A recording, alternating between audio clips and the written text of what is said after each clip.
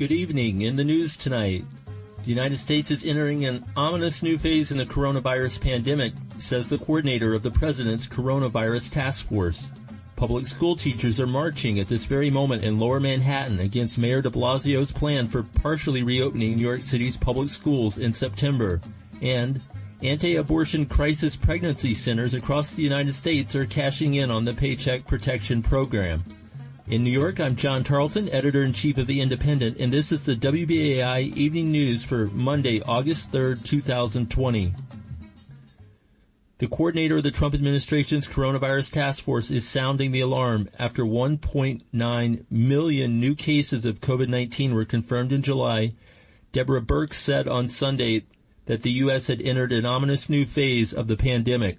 What we're seeing today is different from March and April. It is extraordinarily widespread, and to everybody who lives in a rural area, you are not immune or protected from this virus. President Trump, who has presided over the coronavirus disaster while pretending it isn't happening, responded on Monday by tweeting that Birx was, quote, pathetic. The coronavirus's deadly toll has not prevented politicians across the country from trying to at least partially reopen public schools, including here in New York City. On Friday, Mayor de Blasio filled in more details to his hybrid plan for students to divide their time between classroom instruction and online learning. He insisted that safety is his foremost concern. So look, we have to remember, nothing is more important in New York City than protecting our kids, helping our kids grow, helping them learn. They are our future in every sense. Every family feels that. That's the path we've been on over 7 years. That's what we're going to keep doing. Hundreds of New York City public school teachers are protesting at this very moment in Lower Manhattan, demanding that the city pause its plans to reopen the schools until they are fully safe to return to. Here's a teacher from Grace Dodge campus in the Bronx describing what teachers are protesting for today. We're marching to demand no return to in-person school until it's safe, substantial and continuous financial relief from the city, state, and federal government for working families, guardians, and all workers, inclusive of undocumented immigrants, that our public schools are adequately funded according to the Campaign for Fiscal Equity formula, and nothing about us without us. Parents, students, and school staff must be fully empowered and included in the planning for eventual school reopening. And equitable remote learning that includes opportunities for outdoor education, in-person instruction, and therapeutic services delivery for prioritized student populations. We'll have more about the growing opposition to reopening New York City's public schools after the break. In other COVID-19 news, The Guardian is reporting that anti-abortion crisis pregnancy centers across the United States received at least $4 million and possibly more than $10 million in forgivable federal loans as part of the government's first coronavirus bailout package called the Paycheck Protection Program. Crisis pregnancy centers often operate out of storefronts with the look and feel of full-service reproductive health clinics. However, the organizations often provide sham medical treatments such as so-called abortion reversal pills, and they oppose modern birth control methods and exaggerate the medical risks of abortion to persuade women not to have them. And finally, here in New York, on Saturday, hundreds of black trans sex workers rallied in Times Square to demand that the state of New York repeal laws that they say unfairly criminalize them for, quote, walking while trans.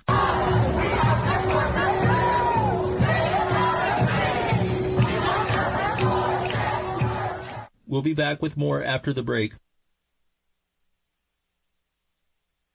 There's already so much pain, so much pain, so much pain.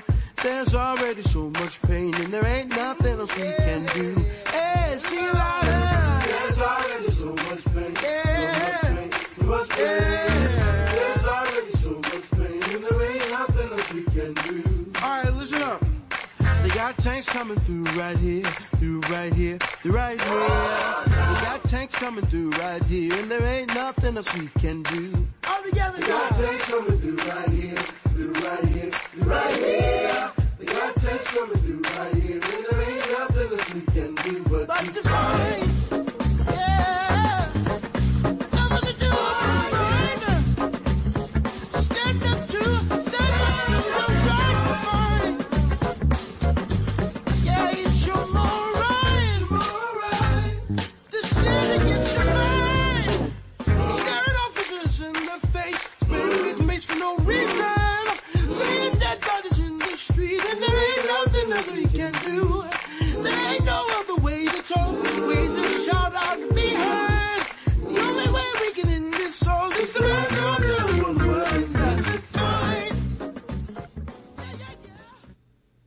That was Fight by Wyatt Wendell.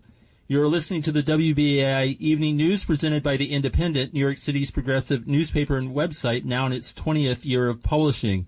I'm John Tarleton, the Indy's editor-in-chief. For tonight's show, we'll take a look at the growing controversy around Mayor de Blasio's plans to reopen New York City's 1,800 public schools in about a month from now. At this very moment, hundreds of public school teachers are rallying in front of the Teachers Union headquarters at 52 Broadway, and they plan to march on the Department of Education headquarters up the street. Right now, we have Indy reporter Amba Gergerian out in the field at the protest. Amba, are you there? Yes, I'm here, John. Great. So, we have just a little bit of time here, but can you describe the scene there right now at the protest? Yeah, absolutely. So it's about 400 to 500 people supporting rank-and-file teachers and educators and parents as well, and many other rank-and-file workers are here speaking in solidarity. And they're basically saying that schools reopening is not safe, it's not just, it's not equitable, and it's going to be very traumatic for students and people will die. They're threatening to strike, and we just are walking from the headquarters to the Tweed Courthouse right now. Lots of energy. There's drums. There are different ways of demonstration. Some people have a guillotine that has the DOE killing people that are having to be forced to go to school, teachers and students. We have some graves here with the Death Reaper or the Grim Reaper dressed as the DOE. So there's a lot of energy on the street. So, right. It sounds like people are really worried about what's in store if they have to go back into the classrooms in September. Amba, people are thank very you. Worried they have. Oh, yep. Yeah. So thank you. people. All righty. Well, thank you for the report from the field, and we'll be following this on social media as well. Amba Gergerian of The Independent. Again, thank you for joining us this evening and giving us that update from the Teachers March that's underway right now, heading up Broadway from the UFT Union headquarters up to the Tweed Courthouse where the Department of Education is housed. Okay. And we'll be back with more coverage in a moment. So much pain, so much pain. There's already so much pain, and there ain't nothing else we can do. Hey, sing it louder. There's already so much pain, so much pain. There's already so much pain, and there ain't nothing else we can do. All right, listen up. They got tanks coming through right here, through right here, through right here. They got tanks coming through right here, and there ain't nothing else we can do. All together, they got tanks coming through right here, through right here, through right here. They got tanks coming through right here, and there ain't nothing else we can do but to fight. Yeah, nothing to do but fight. Stand up to the right fight. Yeah, it's your more right. To stand against the fight. Scaring officers in the face. That was more of a Fight by Wyatt Wendell. This is John Tarleton, editor-in-chief of The Independent. We're back on the WBAI Evening News. Today we launched the August issue of The Independent, hit the streets around the city in news boxes and select libraries that have reopened. And our cover story is about this very controversy around the reopening of the schools, whether it's a wise idea or not. The title of our cover story is COVID Goes to Class. The mayor is eager to have kids return to the classroom in September, but is it safe? And the piece was written by the Indy's education correspondent, Katia Schwenk, who joins us this evening. Katia, welcome to the show. Thank you, John. Glad to be here. Yes, so your article really hones in on the perspective in particular of different workers who would have to carry out this reopening, from teachers to administrators, as well as custodial workers. Can you talk about the article and how it unfolded and what you learned, and more than a month of diving into this story. Yeah, absolutely. Yeah, so I spent the last month talking to, like you said, not just teachers, not just families, but also school administrators, custodial workers, people who are working, you know, in advocacy groups and organizers. And I think, you know, everyone has their own concerns, but I think there is such a agreement that, you know, for everyone, school and opening, there are some serious worries about opening schools in the fall. And so, I mean, I think, you know, like you said, like custodial workers, for example, are concerned about the Department of Education's promises for cleaning. Teachers are concerned about whether or not their classes are going to be safe. They're worried about whether they can get medical exemptions, you know, in the fall. Families are worried about the safety of their students. So, yeah, I mean, and I think everyone feels that there are a lot of questions left unanswered by the Department of Education, and that's something I really delved into in the story as well. And it seems like a starting point for a lot of this concern is actually what happened last March when the mayor was very slow to close down the school system. New York is one of the last major cities in the country to close down its school system, and later 74 Department of Education educators died during the pandemic this spring. So would you say there's been a loss of trust in the mayor from the rank and file that have to do the work in the classroom and in the schools? Yeah, absolutely. I think no one has forgotten March, you know, especially teachers and people working in schools who, you know, really, you know, as they've told me, felt that they had to sort of take matters into their own hands when it came to the last few days before schools closed. And it was really this kind of Thrive organized action that was one of the major things that prompted the mayor to close schools. And I think, yeah, I mean, like you said, 74 employees of the Department of Education died of the coronavirus. I think a lot of people attribute that, or at least some of that, to the failure to close schools, you know, when other districts around the state were closing and schools around the country were closing.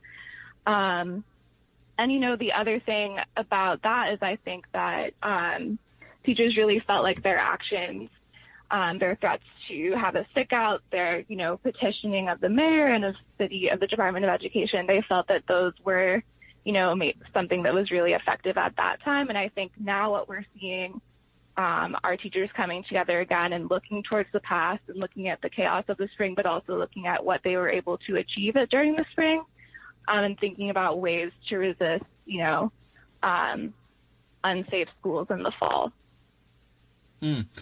And you're right. They're literally on the march right now, heading up Broadway to the DOE headquarters, hundreds of them. Yeah. And can you talk a little bit more about the custodial union? That you had a chance to interview the president of Local 891, which represents hundreds of custodial workers in the school system. What did you learn from talking to them? Yeah, so I spoke with Robert Troller of the Custodial Engineers Union. And, you know, I mean, what he said and what custodial workers and school staff are saying all around the city is really enlightening, which, you know, the Department of Education, I mean, one of the more important parts of its plan is, you know, the question of how to keep schools safe in the fall. And one of the things they're promising is all of this additional cleaning. So they're saying there's going to be nightly deep cleaning of the schools, additional cleaning during the day. They're saying they're delivering, you know, extra supplies, electrostatic sprayers and other like mechanized cleaning equipment. But, you know, what Mr. Troller said to me was, you know, the Department of Education is asking, you know, a huge increase in the capacity of our staff. You know, he estimated about 25% more time cleaning. And because of the hiring freeze right now, the city is not going to be able to hire any more custodians, not going to be able to replace any custodians who are retiring, who are quitting, who have to quarantine from buildings. And what he told me, you know, I think is really grave, which is that he doesn't feel like the Department of Education's plans right now, given the resources and funding, will be able to be carried out, you know, as they're saying in the fall. just due to this, shortage of custodians who are also putting their lives on the line, to keep schools safe, and who are also taking a great risk and, going out. So, yeah, I mean, I think that's very concerning. Yeah, that's something to really keep an eye on. Katia Schwenk, thank you for joining us on the WBAI Evening News today, and great work on your article. And I encourage everybody out there to read the article, whether they pick it up on the street or read it online at independent.org.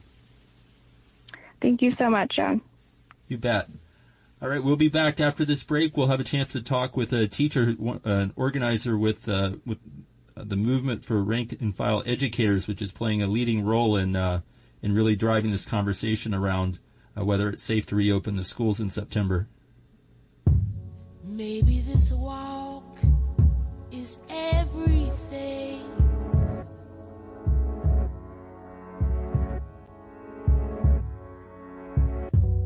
Pushing its way ahead of me.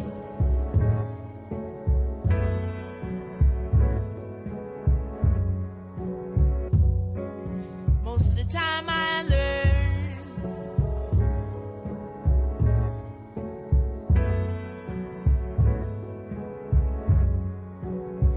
Don't want to talk so much no more.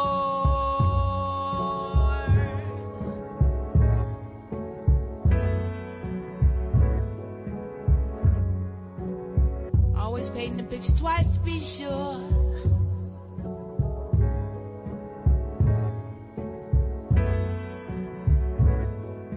Oh, how that mental chatter backfires on me.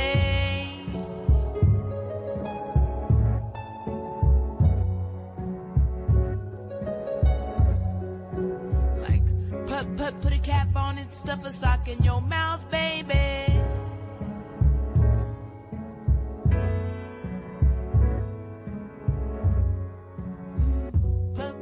Put a cap on it, stuff a sock in your mouth, baby.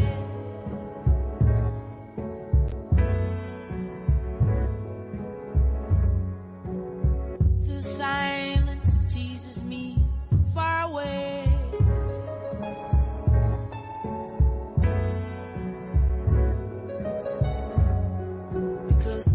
I see articulates.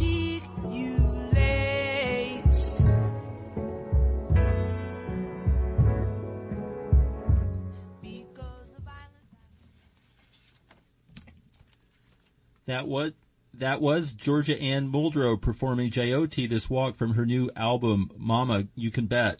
You're listening to the WBAI Evening News presented by The Independent, New York City's progressive newspaper and website, now in its 20th year of publishing. I'm John Tarleton, the Indy's editor-in-chief.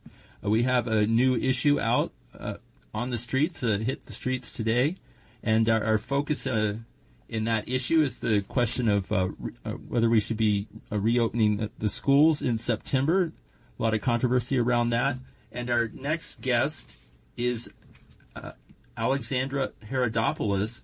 She's a English as a new language teacher at the Grace Dodge campus in the Bronx, and also is a union delegate there, and is a member of the movement of rank and file educators, which is the social justice caucus of the teachers union.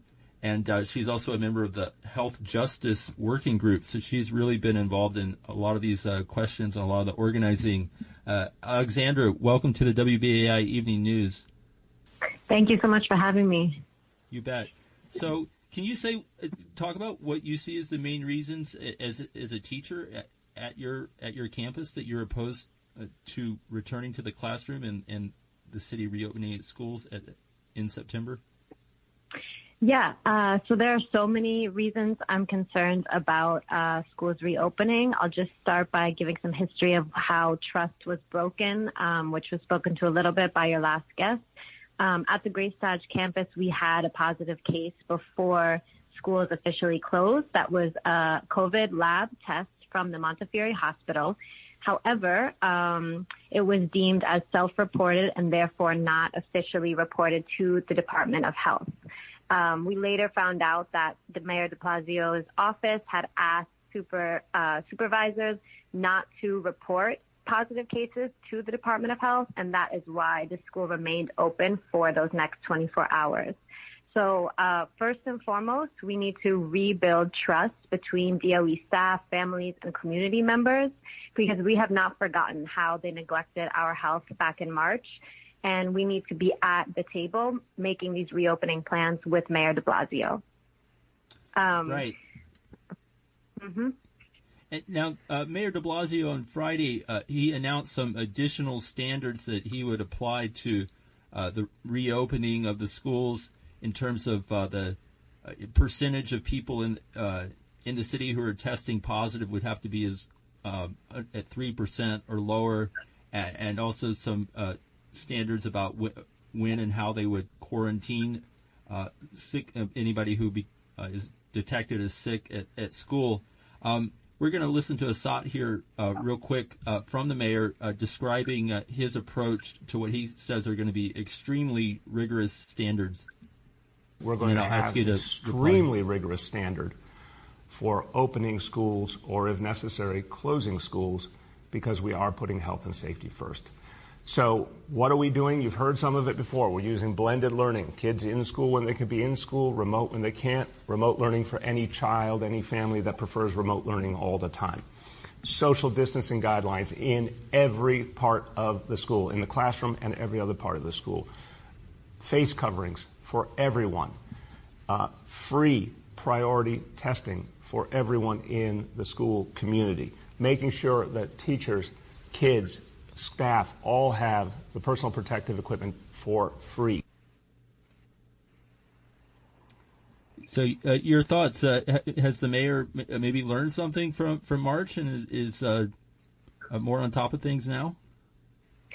Yeah, so this is a really layered issue, and I'm not going to claim to be a public health expert. At the end of the day, I'm an E&L social studies teacher, but no, I don't think that the mayor has learned his lesson from March. This 3% number that he's talking about being the threshold for when schools will close just doesn't work in the most densely populated city in the country. You have students living in overcrowded homes. You have them traveling more than an hour to get to school. They're passing hundreds of people just to get to school. So the minute the virus spreads again, it will escalate quickly. So this is not a risk that we want to take. He has already prioritized the economy over schools reopening. We were not willing to take any more chances. No. And do you think remote learning can work? I know a lot of teachers and a lot of students and families had a lot of frustration with that in the spring when things flipped over. Yeah, I'm glad you asked about that, because teachers really feel between a rock and a hard place. We don't want to be defending remote learning. We know that it is no substitute for in-person learning. And at its worst, it's been further criminalizing for Black and brown students. So we are not, joyful about this. We are not looking forward to reopening in remote, but unfortunately it is our only safe option. We wish that the mayor had spent this summer improving remote learning plans rather than this bogus hybrid situation, so that maybe we could make it a bit more tolerable. But I'll just say that remote learning could work if he provided paid parental leave to families. Remote learning could work if he really dedicated resources to ending the digital divide. Remote learning could work if Wi-Fi was a public resource. Remote learning could work if we had more affordable housing in the city and students were not living in overcrowded homes. My students were doing their homework at midnight because that was the only time that there was quiet time in their home. So remote learning was a failure because of other structural issues in the city that the mayor's tenure has not done anything to alleviate.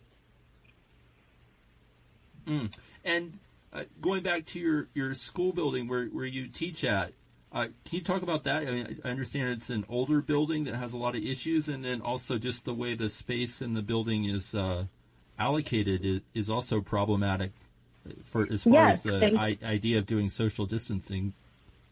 Totally, yeah. So like many of the buildings in New York City, school buildings in New York City, they are incredibly old. They were built in the 1920s and 30s. So their infrastructure has been crumbling before coronavirus. I was afraid to walk into my classroom every day because it has asbestos. I've literally been teaching and had the ceiling fall in. I've found dead rats in my classroom. So I've heard my students complain about lack of soap, sanitary pads, and paper towels and toilet paper in their bathrooms. So we've been lacking basic sanitation for years, and the coronavirus has only exposed these inequities. You know, you don't find these in privileged upper middle class areas in the city. You don't find these same issues. And yeah, prioritizing space for students is going to be a real challenge because since Mayor Bloomberg broke up the big comprehensive schools in the city, there has been an accumulation or an increase in administrative positions and therefore an increase in administrative offices. There's also been an increase in office space for the NYPD in schools. So in order to really prioritize students' health and safety, we need more space for our guidance counselors and our social workers who right now, I know in my school, don't have a private office to see their students. And in my opinion, they're the most important people in our school. Students haven't been safe. You know, as much as remote learning was really, really difficult, students haven't been safe in public school buildings for a long time. The NYPD is not a safe presence, is not a welcoming presence when students walk into the door, and it only further promotes the school to prison pipeline. So we need to redistribute not only that money, but that physical space so that our counselors can have room and our students can have room if we go back under these conditions, and regardless if we do or not. Okay, we'll have to leave it there. Alexandra Herodopoulos, thank you so much for joining us on WBAI Evening News tonight. Thank you so much for having me. You bet. Bye-bye. Bye-bye. Okay, so we're going to wrap it up here in a minute, but before we leave, I want to encourage everyone who can do so to give generously to WBAI and keep shows like this on the air. You can give by calling 516-620-3602 or going straight to give2wbai.org. Again, that's 516-620-3602. You can sign up as a WBAI buddy for as little as $10 a month. Last of all, a big thank you to Amba Gagarian, Renee Feltz, and Leah Duran for their help with this evening's show. You can follow the latest from The Independent at independent.org. And we'll be back same time next week. Thank you for joining us. All right, listen up. They got tanks coming through right here, through right here, through right here. They got tanks coming through right here, and there ain't nothing else we can do. All together, they got tanks coming through right here, through right here, through right here. They got tanks coming through right here, and there ain't nothing else we can do but to fight.